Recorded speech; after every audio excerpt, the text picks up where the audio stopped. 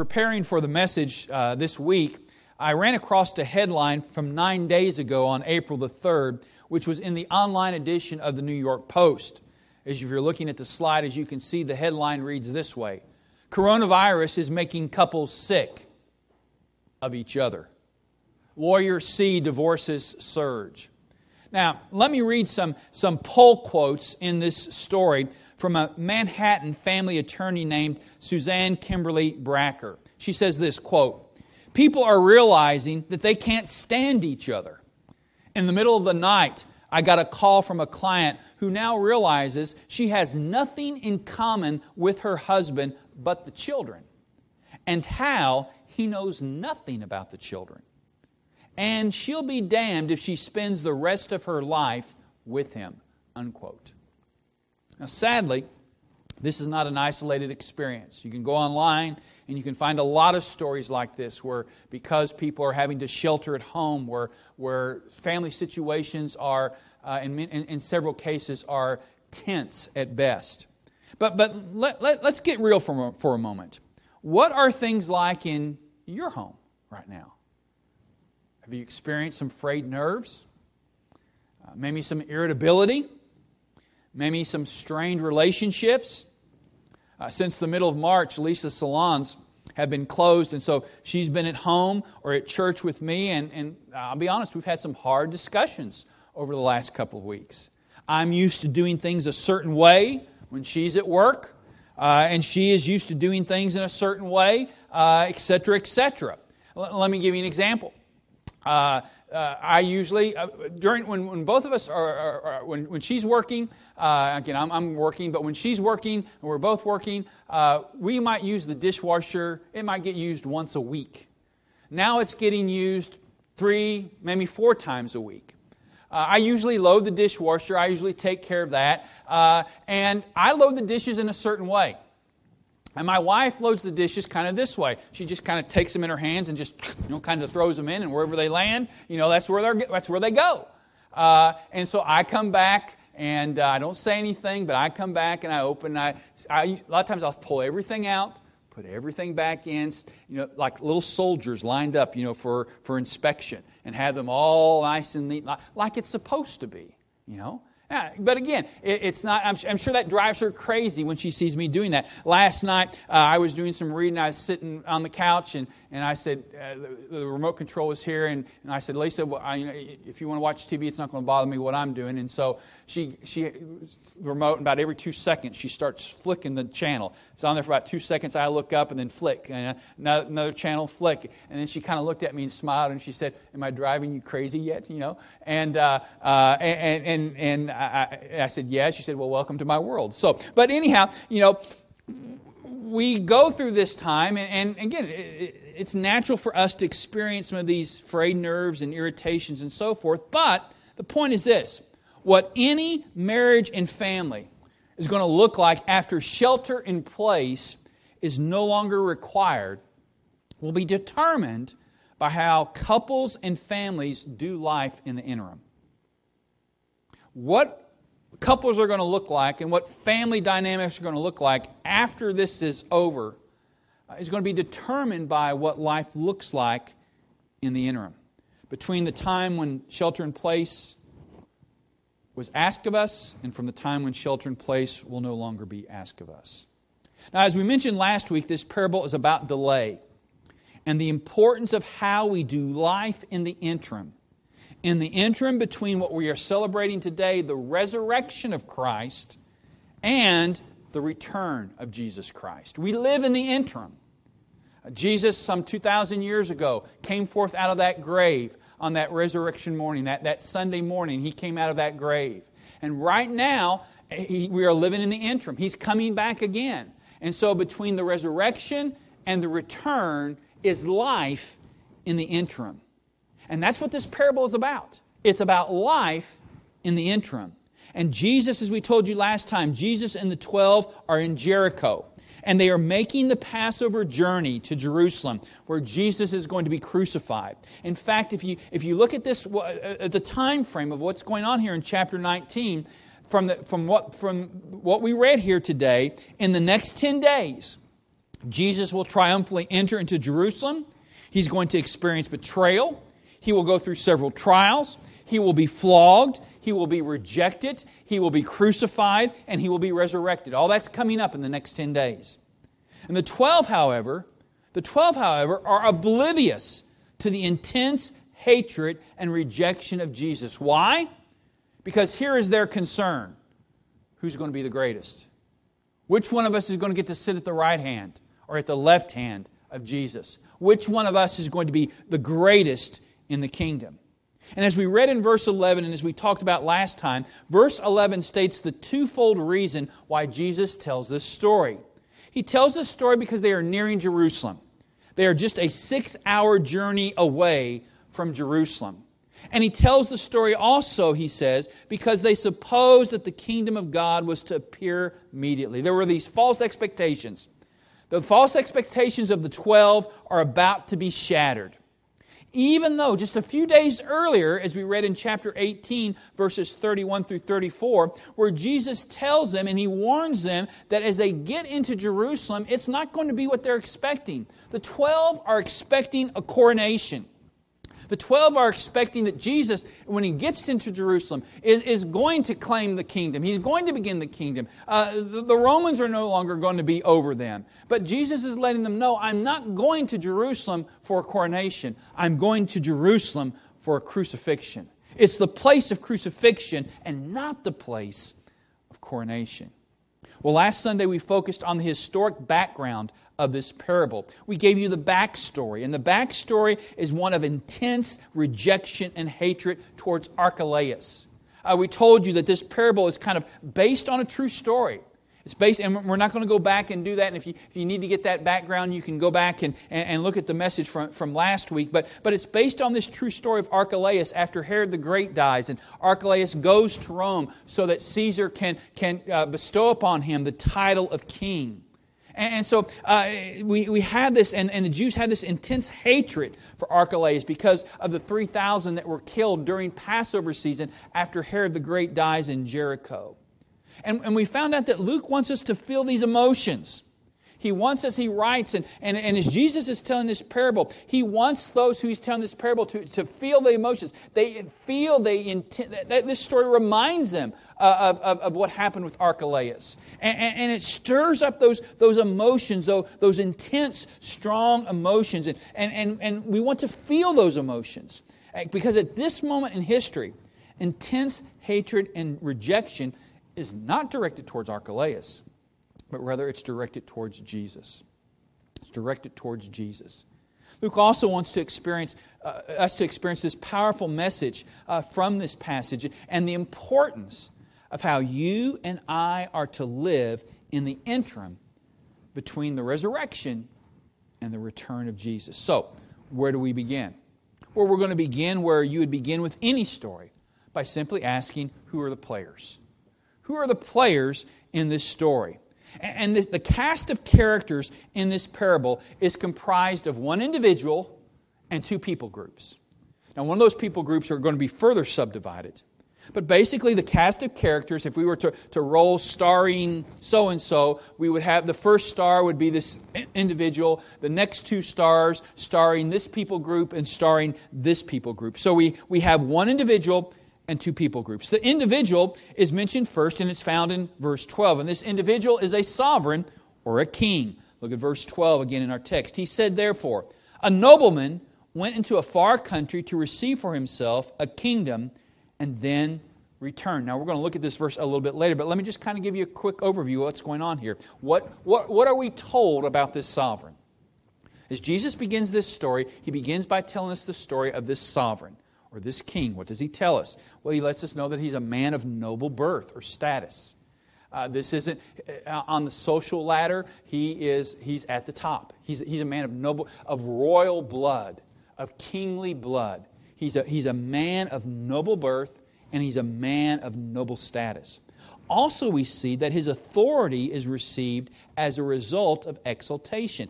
A noble man went into a far country to receive for himself a kingdom. He is a vassal king. He's a king who is under the rule of another king, but he's a king that receives his authority because he's been exalted to that position by the other king. He's been exalted to this position as the other king. So his authority is received as a result of exaltation. Not only that, this king is a king that is getting ready to depart and then return. It tells us in the text again, for he himself, he says, for he himself a kingdom, went into a far country to receive for himself a kingdom and then return. So those are the three facts about this king, about this sovereign. He's a man of noble birth and status. His authority is received as a result of exaltation. And he is about ready to depart, and he's going to return. That's the first player. The second player is made up of a people group. And this people group is found in verse 13. And this people group is made up of the sovereign's servants.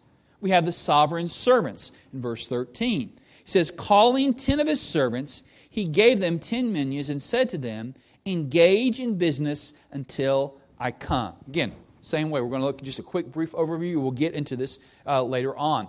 First of all, they've been summoned. He says that he's called or he summons 10 of his servants. In other words, they are under the authority of their king. And the authority of their king is to guide them. They've been summoned. They've been called. And this king is going to tell them what he expects out of them. This king has authority. This sovereign has authority over his servants. And he's going to let his servants know what he expects out of them. And he has the authority to command this of them. Not only that, they have been entrusted. Look at what he says again. Calling 10 of his servants, he gave them 10 minas. In other words, each of these 10 servants had one minion. Again, we'll talk about that in a little bit further in the message. But they have been entrusted with something that is not their own.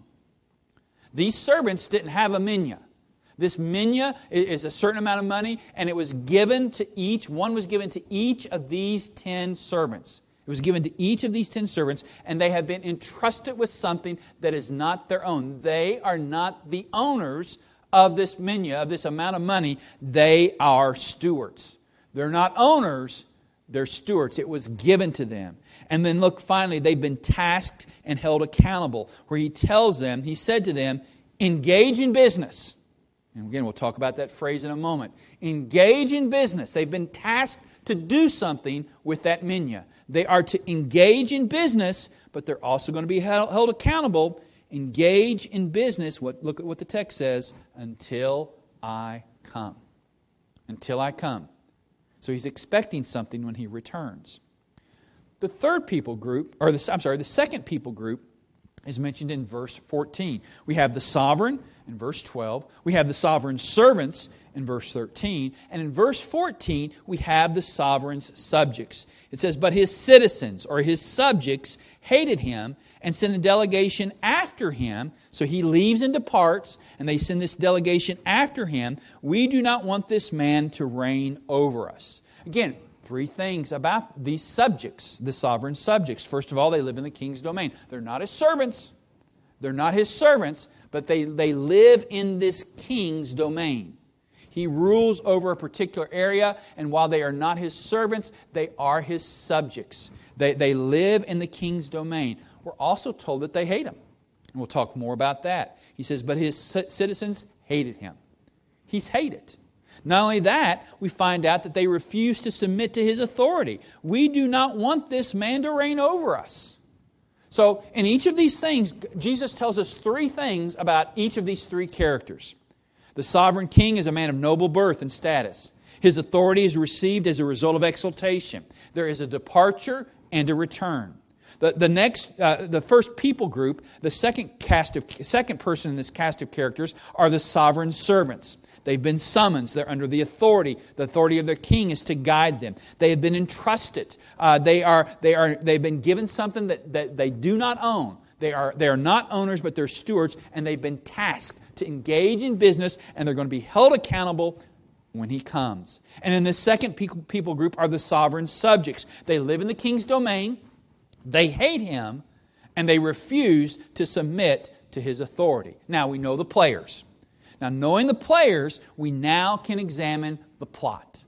We now can examine the plot. And this plot occurs in 3 acts.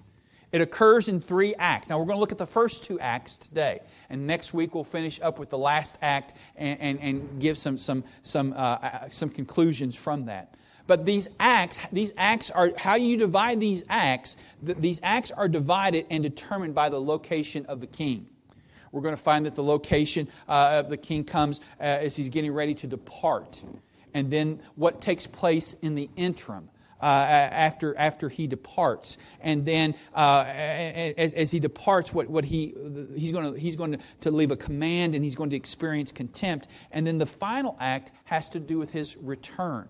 And so we'll look at these acts, and that these acts are determined by the location. Wherever the king is, determines a change of act. So let's look at the first act. The first act is his departure, where he is going to receive, it is the reception of a kingdom. Again, look at verse 12.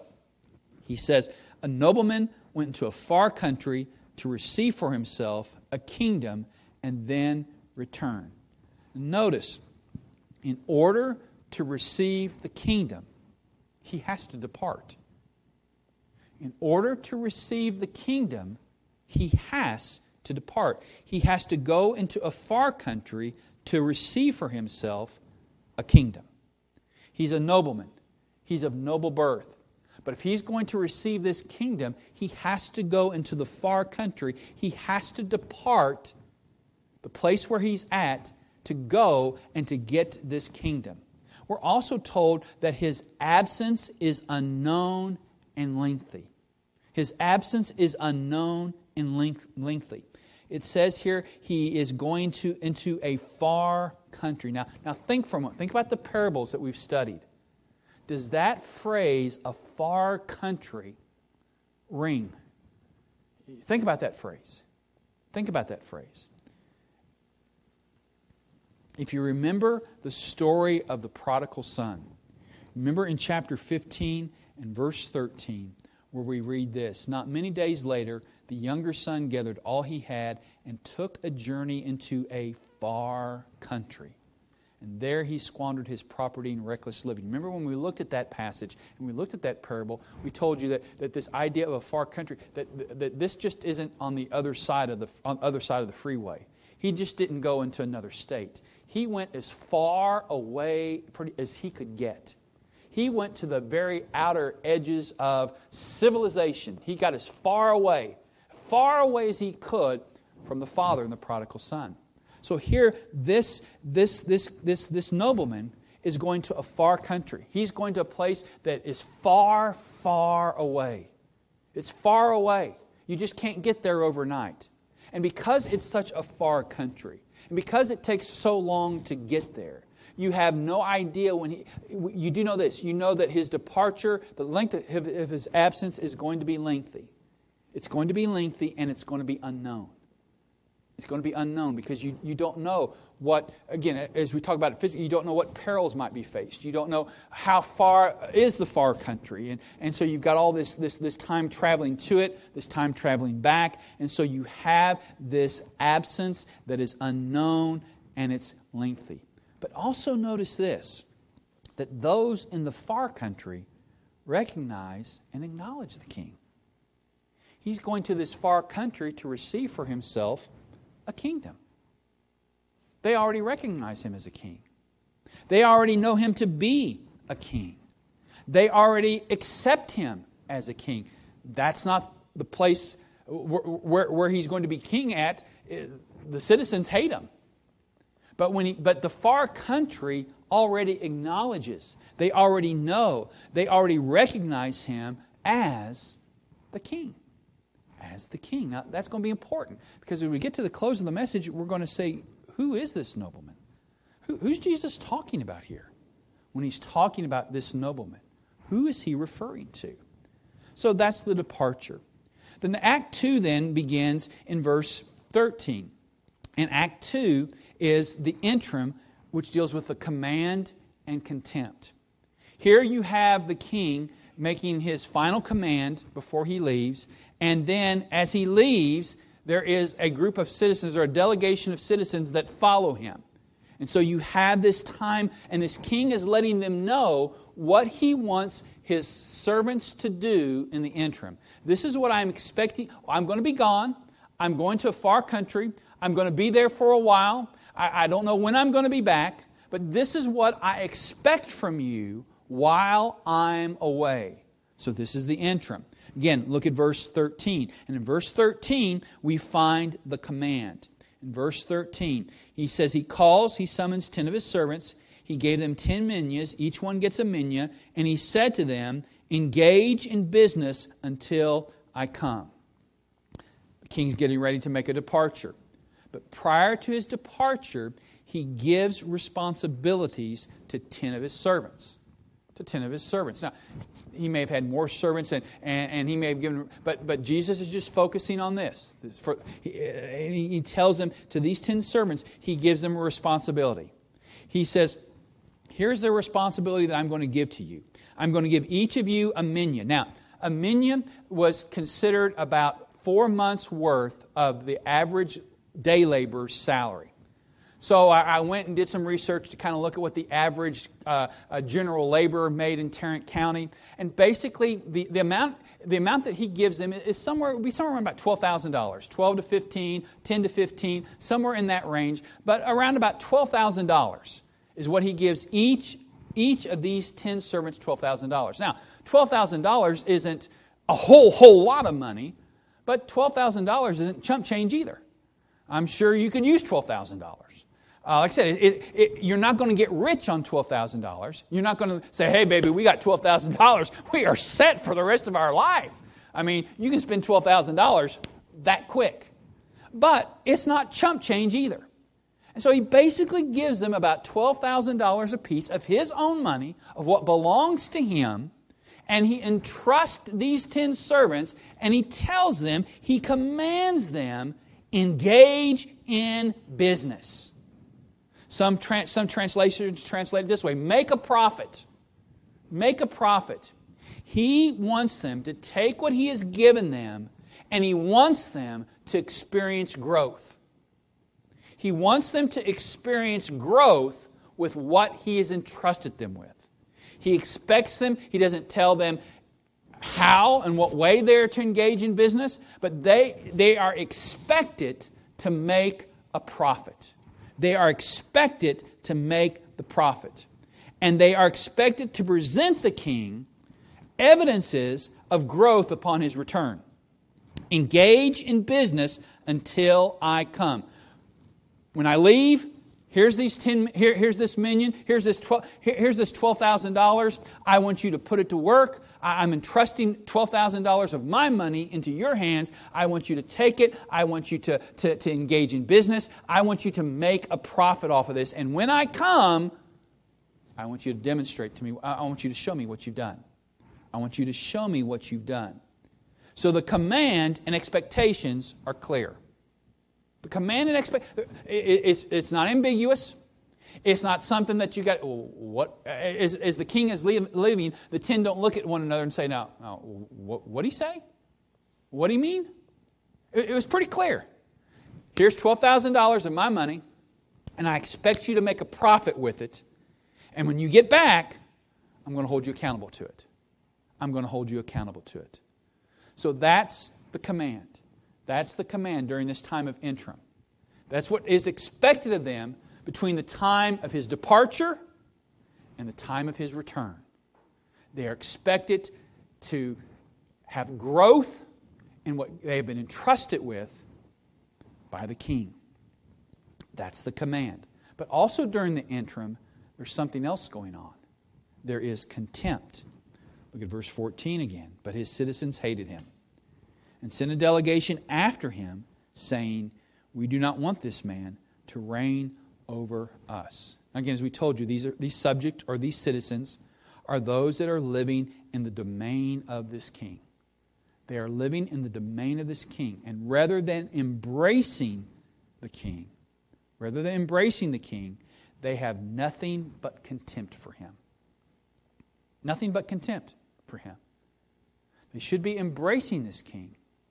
But instead of embracing this king, they have nothing but contempt. And this contempt, Jesus tells us, is revealed in two ways. First of all, it's revealed by means of their ongoing hatred. Look again. He says, but his citizens hated him. The word that's translated hated is in an imperfect tense, which means there is this ongoing attitude of hatred. I mean, it's just building. And every time they think about him, their hatred just increases. And it's a hatred that can't be pacified. It's a hatred that is not going to get better over time. It's a hatred that is going to grow and grow and grow and grow and grow. They say his name and a scowl comes across their face. Their faces begin to turn red as the anger and hatred begin to bubble up and boil inside of them. But not only is it in their attitude, but in the way they address. Look at it again. He says, we do not want literally this one to reign over us. Jesus has used that kind of phraseology before in the parables that we've looked at. They address him as Tautan, this one. We don't want this one to reign over us. They don't even give him the respect of how he should be, the title that he's earned. They don't give him the respect by even calling him by name. They just refer to him as this one. This one. I mean, try that. Oh, who's your children here? Well, this one. And then I have George. I have, Sam and this one. Derogatory. Their contempt is not only seen in their attitude, their contempt is heard in how they even address him. How they even address him. Well, the final act begins in verse 15. And this final act is the bulk of the parable. It's where we'll spend our time, Lord willing, next week. It's the bulk of the parable. And it recounts the story of the king's return. And when you look at that, and I want to encourage you to read that this week, you're going to see three things that we're going to talk about. When the king comes back, there's a reward. There's a reward. There's also a rebuke, and there's also a ruling. We're going to focus on the king's return. He's come back now. He's made his way back, and as he gets ready to, as he's calling his servants to account, and as he's sitting down to exercise his rule, even though he has already been established, he's been established as king. He's been appointed as king as he goes to the far country. Yet he doesn't begin exercising his authority until he comes back. And when he comes back and he begins to exercise his authority, he comes back ready to reward, he comes back ready to rebuke, and he comes back ready to rule upon those who hate him. And we'll look at that, Lord willing, next time. So, I want to leave you with two things today as we close out the message. And the two things are simply this. We need to recognize the characters and identify ourselves in this tale. We need to recognize the characters and identify ourselves in this tale. And so the first thing is this. Who's the nobleman? Who's the nobleman? Well, I'm sure if you haven't already guessed by now, the nobleman is Jesus. Jesus is the nobleman. He's the one of noble birth. He's the one of royal birth.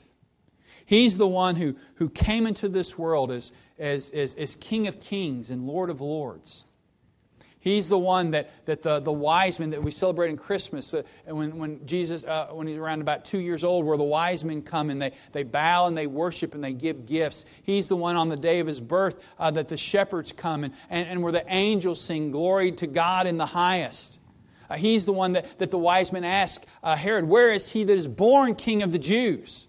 He is of noble birth. He is of noble birth. But the place to where he's going to rule and reign is a place of rejection. It's the place where He comes, and this one who is born of noble birth comes in, and He lives a life of perfection. He lives a life of character. He lives a life that is pleasing to the Father. And what we celebrate today is the resurrection of Christ, where He takes, as we sang about, where He takes the wrath of God. And He takes the wrath of God for my sin and for your sin.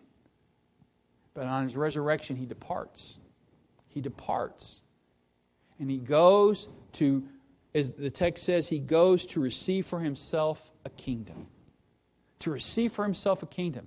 And the book of Hebrews tells us that Christ is King. He's been given a name that's above every other name, and that because of his life of obedience to Christ, He has earned the title of King of Kings and Lord of Lords, and He has been highly exalted. And those in the far country, those in the heaven, the third heavens, those that dwell in the place where the angels rejoice in the presence of God, and where the saints of old are there today, they already recognize Him as King. They acknowledge Him as King.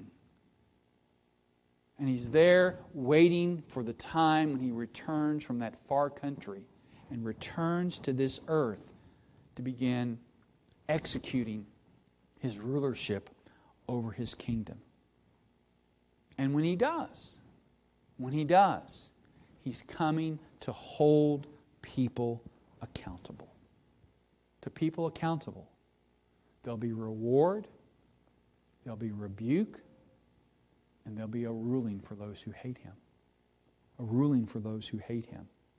Who is this nobleman? Jesus is telling a parable about Himself. Again, remember why He's telling this parable.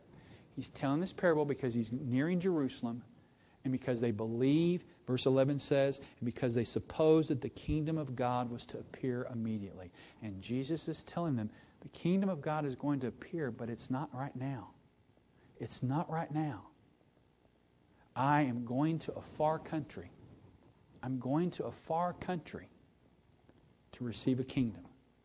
And then I'm going to return. I'm going to return. Again, Jesus' authority is received as a result of His exaltation. His authority is received as a result of His exaltation as the God-man.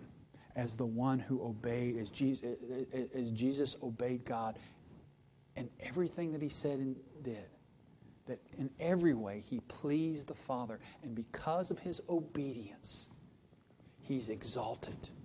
He's exalted. And His authority is received as a result of His exaltation.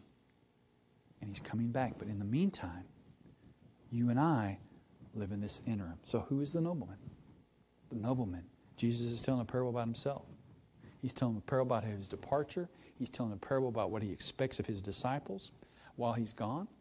And He's telling a parable about when He returns, that there's things that are going to happen. There's going to be servants that are going to be rewarded. There's going to be servants that are going to be rebuked. And those who hate Him, those who reject Him, there's going to be a ruling made against them. So, to which people group? The second question is simply this. To which people group do I belong? I'm one or the other. I'm either in that group subjects or citizens. I live within the king's domain. I live within the king's domain. But I am not going to have Him rule over me. I'm not going to have Him rule over me. He's hated. You say, I don't hate Jesus. Well, unless you submit, unless you're following Him. When we decide we are born into this world as haters of God, we want to be our own ruler. We want to be our own God. We don't want God telling us what to do unless it's something we don't mind doing. Unless it might get us to where we want to get to. So we'll throw up the prayer so maybe we can get the promotion, or we throw up the prayer because our loved ones are sick, or we throw up the prayer because we need some extra money. But we really have no interest in submitting to God. We want God to get us out of the jam that we're in, but we really have no interest in submitting to Him. Once everything is taken care of, I go right back to the way of living. I go right back to being what I want to be. Because I will not have God ruling over me. I'll have God ruling over me. And if that's you, you need to put your faith and trust in Christ. Your future is found in verse 27. But as for these enemies of mine who did not want me to reign over them, bring them here and slaughter them before me. You say, oh, that's pretty graphic language. Yeah, it is. Hell is real. Hell's not a place to be made fun of.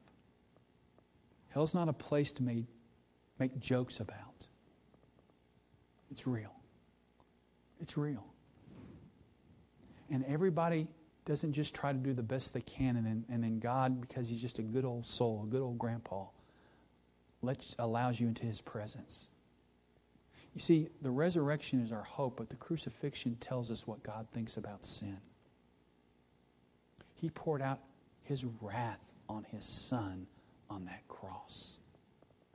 The wrath of God was poured out upon Him because sin is an abomination to God.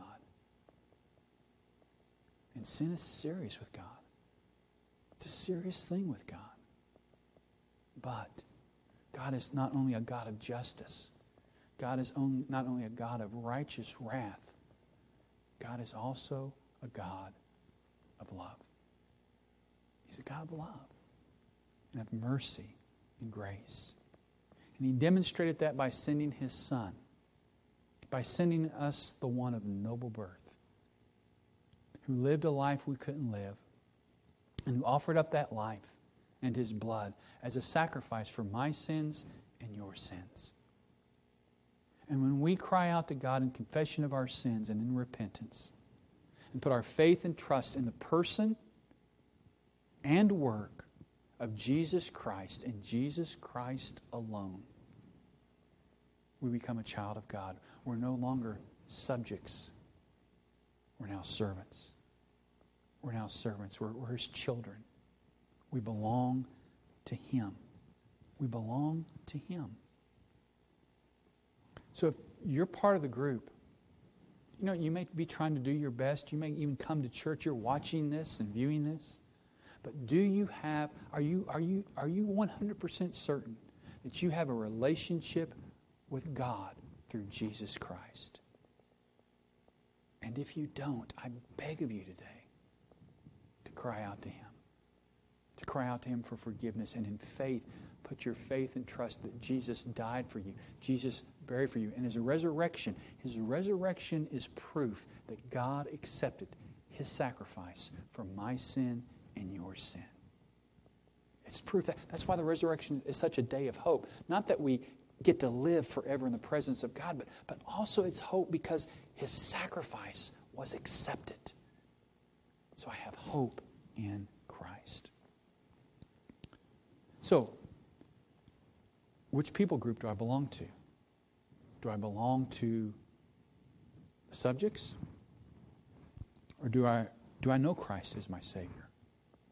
Am I a servant of the sovereign King? As servants of the King, we live in the interim. We are called to shelter in place on this planet Earth. This is our time. This life is our time of shelter in place. And just as you're experiencing the frustrations and the conflicts and the difficulties of being at home together, that's what it's like to live our Christian life in the world in which we live. Because this world is not friendly towards God. This world is not friendly towards the truth of Jesus Christ. Our own flesh betrays us. Our culture betrays us. Our world betrays us. We choose sin. Satan fights against us. Our lusts fight against us. And we shelter in place on this earth, and it's a time of conflict, it's a time of difficulty, it's a time of battle, but yet God has entrusted us with a stewardship. He's giving us something that doesn't belong to us. My life does not belong to me. My life is a gift from God to me.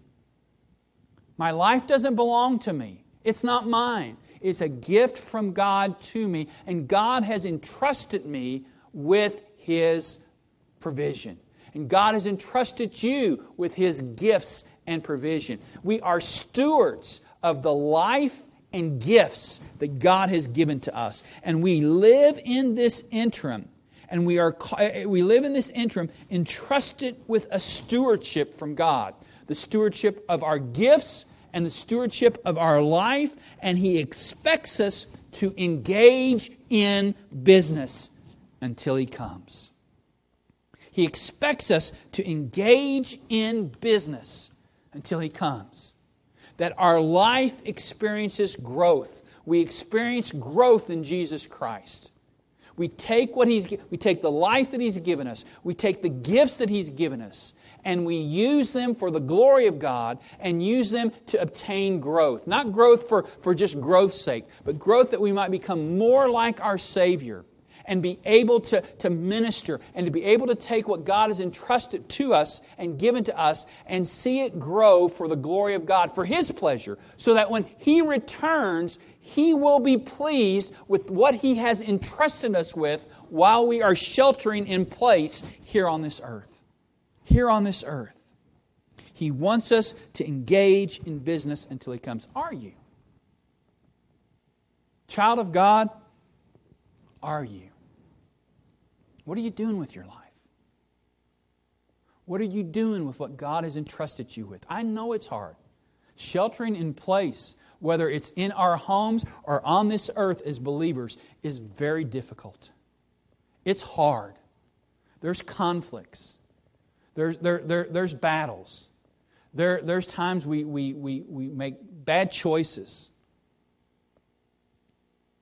But we continue to engage in business. We continue walking with the Lord and trusting Him and allowing His Word and His Spirit to grow our lives.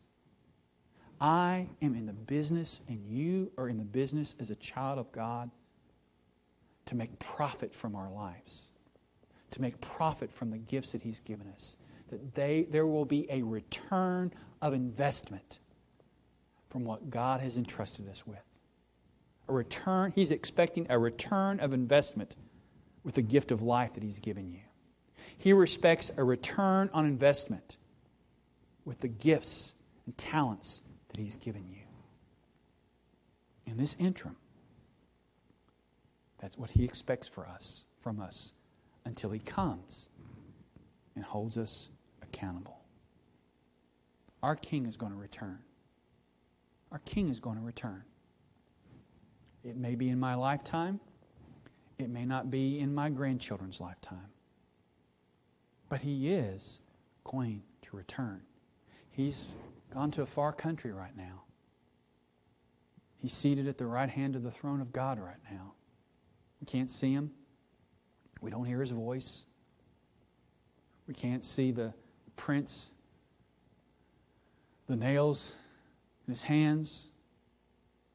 We can't see His glory, His radiance, His beauty. But He is going to return. He is going to return. And when He does, He's going to hold us accountable. Our King is going to return. I know life's hard. I know right now things are difficult. But God wants us to engage in business. There is opportunities, even in this unique time, there is opportunities for you to experience growth in your life and growth in how you use the gifts that God has given you. You know, last week I challenged you to pray a prayer and said, it's scary. Ask God to show you where you're living in rebellion against Him. And I'm not going to ask you something to do that I'm not willing to do. And I tell you, I prayed that prayer. And this week has been a kick in the butt. I mean, I have been shown over and over in very graphic ways where I live in rebellion against God. But yet, through this unique situation, it's an opportunity to make profit. It's an opportunity to experience growth in what God has entrusted us with. Our life and the gifts and talents that He gives us. Our King will return. Let's determine together that we will engage in business until He comes. This is a unique opportunity. This is a unique historical moment. It may never, ever happen again in our lifetimes. Let's not waste it. Let's not waste it. And let's make it an opportunity to engage in business for our King. Let's pray. Father, thank you for your goodness to us. Thank you for our hope in Christ. Thank you for the unique opportunities that are ours to experience growth, to see where we need to change. Lord, to be able to make a profit, to engage in business with what you have entrusted with, something that doesn't belong to us, but that we are stewards of. Our life. Our life is not our own. Our gifts, our talents, our abilities, our treasures. Father, help us to engage in business and to grow, Lord, so that when you come, when you return, we will be part of those servants who receive a reward. Father, I pray for those that are not engaging, for believers that are not engaging in business. They just kind of float along. Every now and then, a little progress here, or getting back to where they once used to be. Father, I pray you burden their heart and help them to see that this time of interim is an important time. Our King is gone. Our King is away. But our King will return. And our King has tasked us with certain responsibilities that He expects us to fulfill when He returns. So, Father, give us the grace. Give us the strength. Help us to encourage one another. Lord, to engage in business. So that we will hear, "Well done, good servant. Well done." And so that we won't hear, "You wicked servant. You wicked servant." Father, I pray you help us to examine our hearts this week and to see where we need to experience growth and we need to be good stewards of all areas that you've entrusted us with. And Lord, for those that don't know Christ as their Savior, Father, help them to see their condition. They hate you. They may say they may not think they do. But by the fact that they do not want you to reign and rule over them, displays their contempt for you. We will not have this man rule over us. We'll not have this man rule over us. Father, I pray that you'd break their heart, that you would show them their need, show them their future if they continue in their ongoing hatred of Jesus Christ. And Father, I pray that you would be merciful and gracious and open up their eyes and ears of understanding and help them to see that in your love and mercy that you sent your Son to die for our sins, that He took our wrath. And Lord, that when we put our faith and trust in the resurrected Lord and Savior, Jesus Christ, as we sang earlier, we are robed in His righteousness.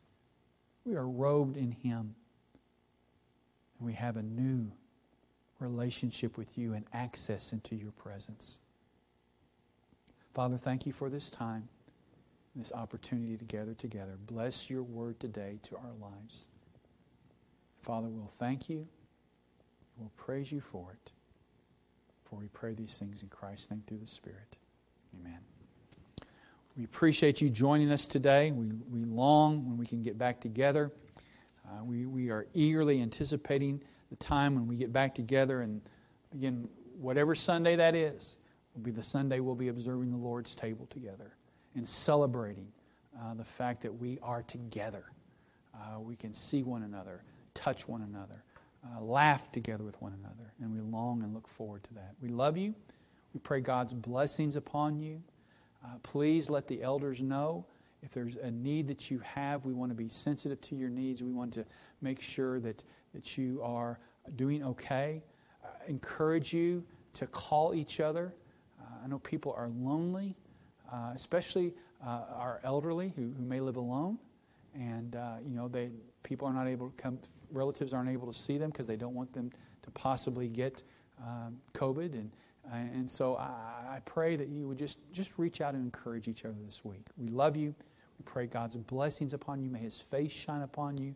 May you rejoice in His strength. May you be encouraged through who He is.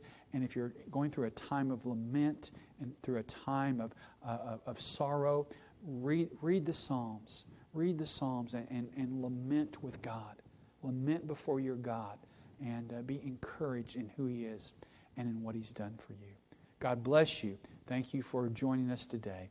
And Lord willing, we'll see you either Wednesday night as we'll send out the Zoom notification and invitation for you to join us in our Bible study. As we look at why do we believe that the 27 books of the New Testament are in actuality is the very Word of God. And we'll be looking at that Wednesday night. If we don't see you then, we'll be joining you again this next Sunday through our live stream. Again, thanks to Donnie. Thanks to Larry for the work that you've done. Carl, our security team that's rotating, that's coming in every Sunday. Appreciate Robert coming, and that way the other trustees that live farther away don't have to come in to be able to take care of our obligations, our financial obligations. I appreciate Jubal. He has worked hard making sure that the songs that we sing are not just songs to rejoice in, but are rich theologically and that speak to our hearts and speak to our message to God. And we just love you. And I can't wait to shake your hand, to hug you, to slobber all over you when we get back together. So God bless you. We love you, and we'll see you next time. Thank you.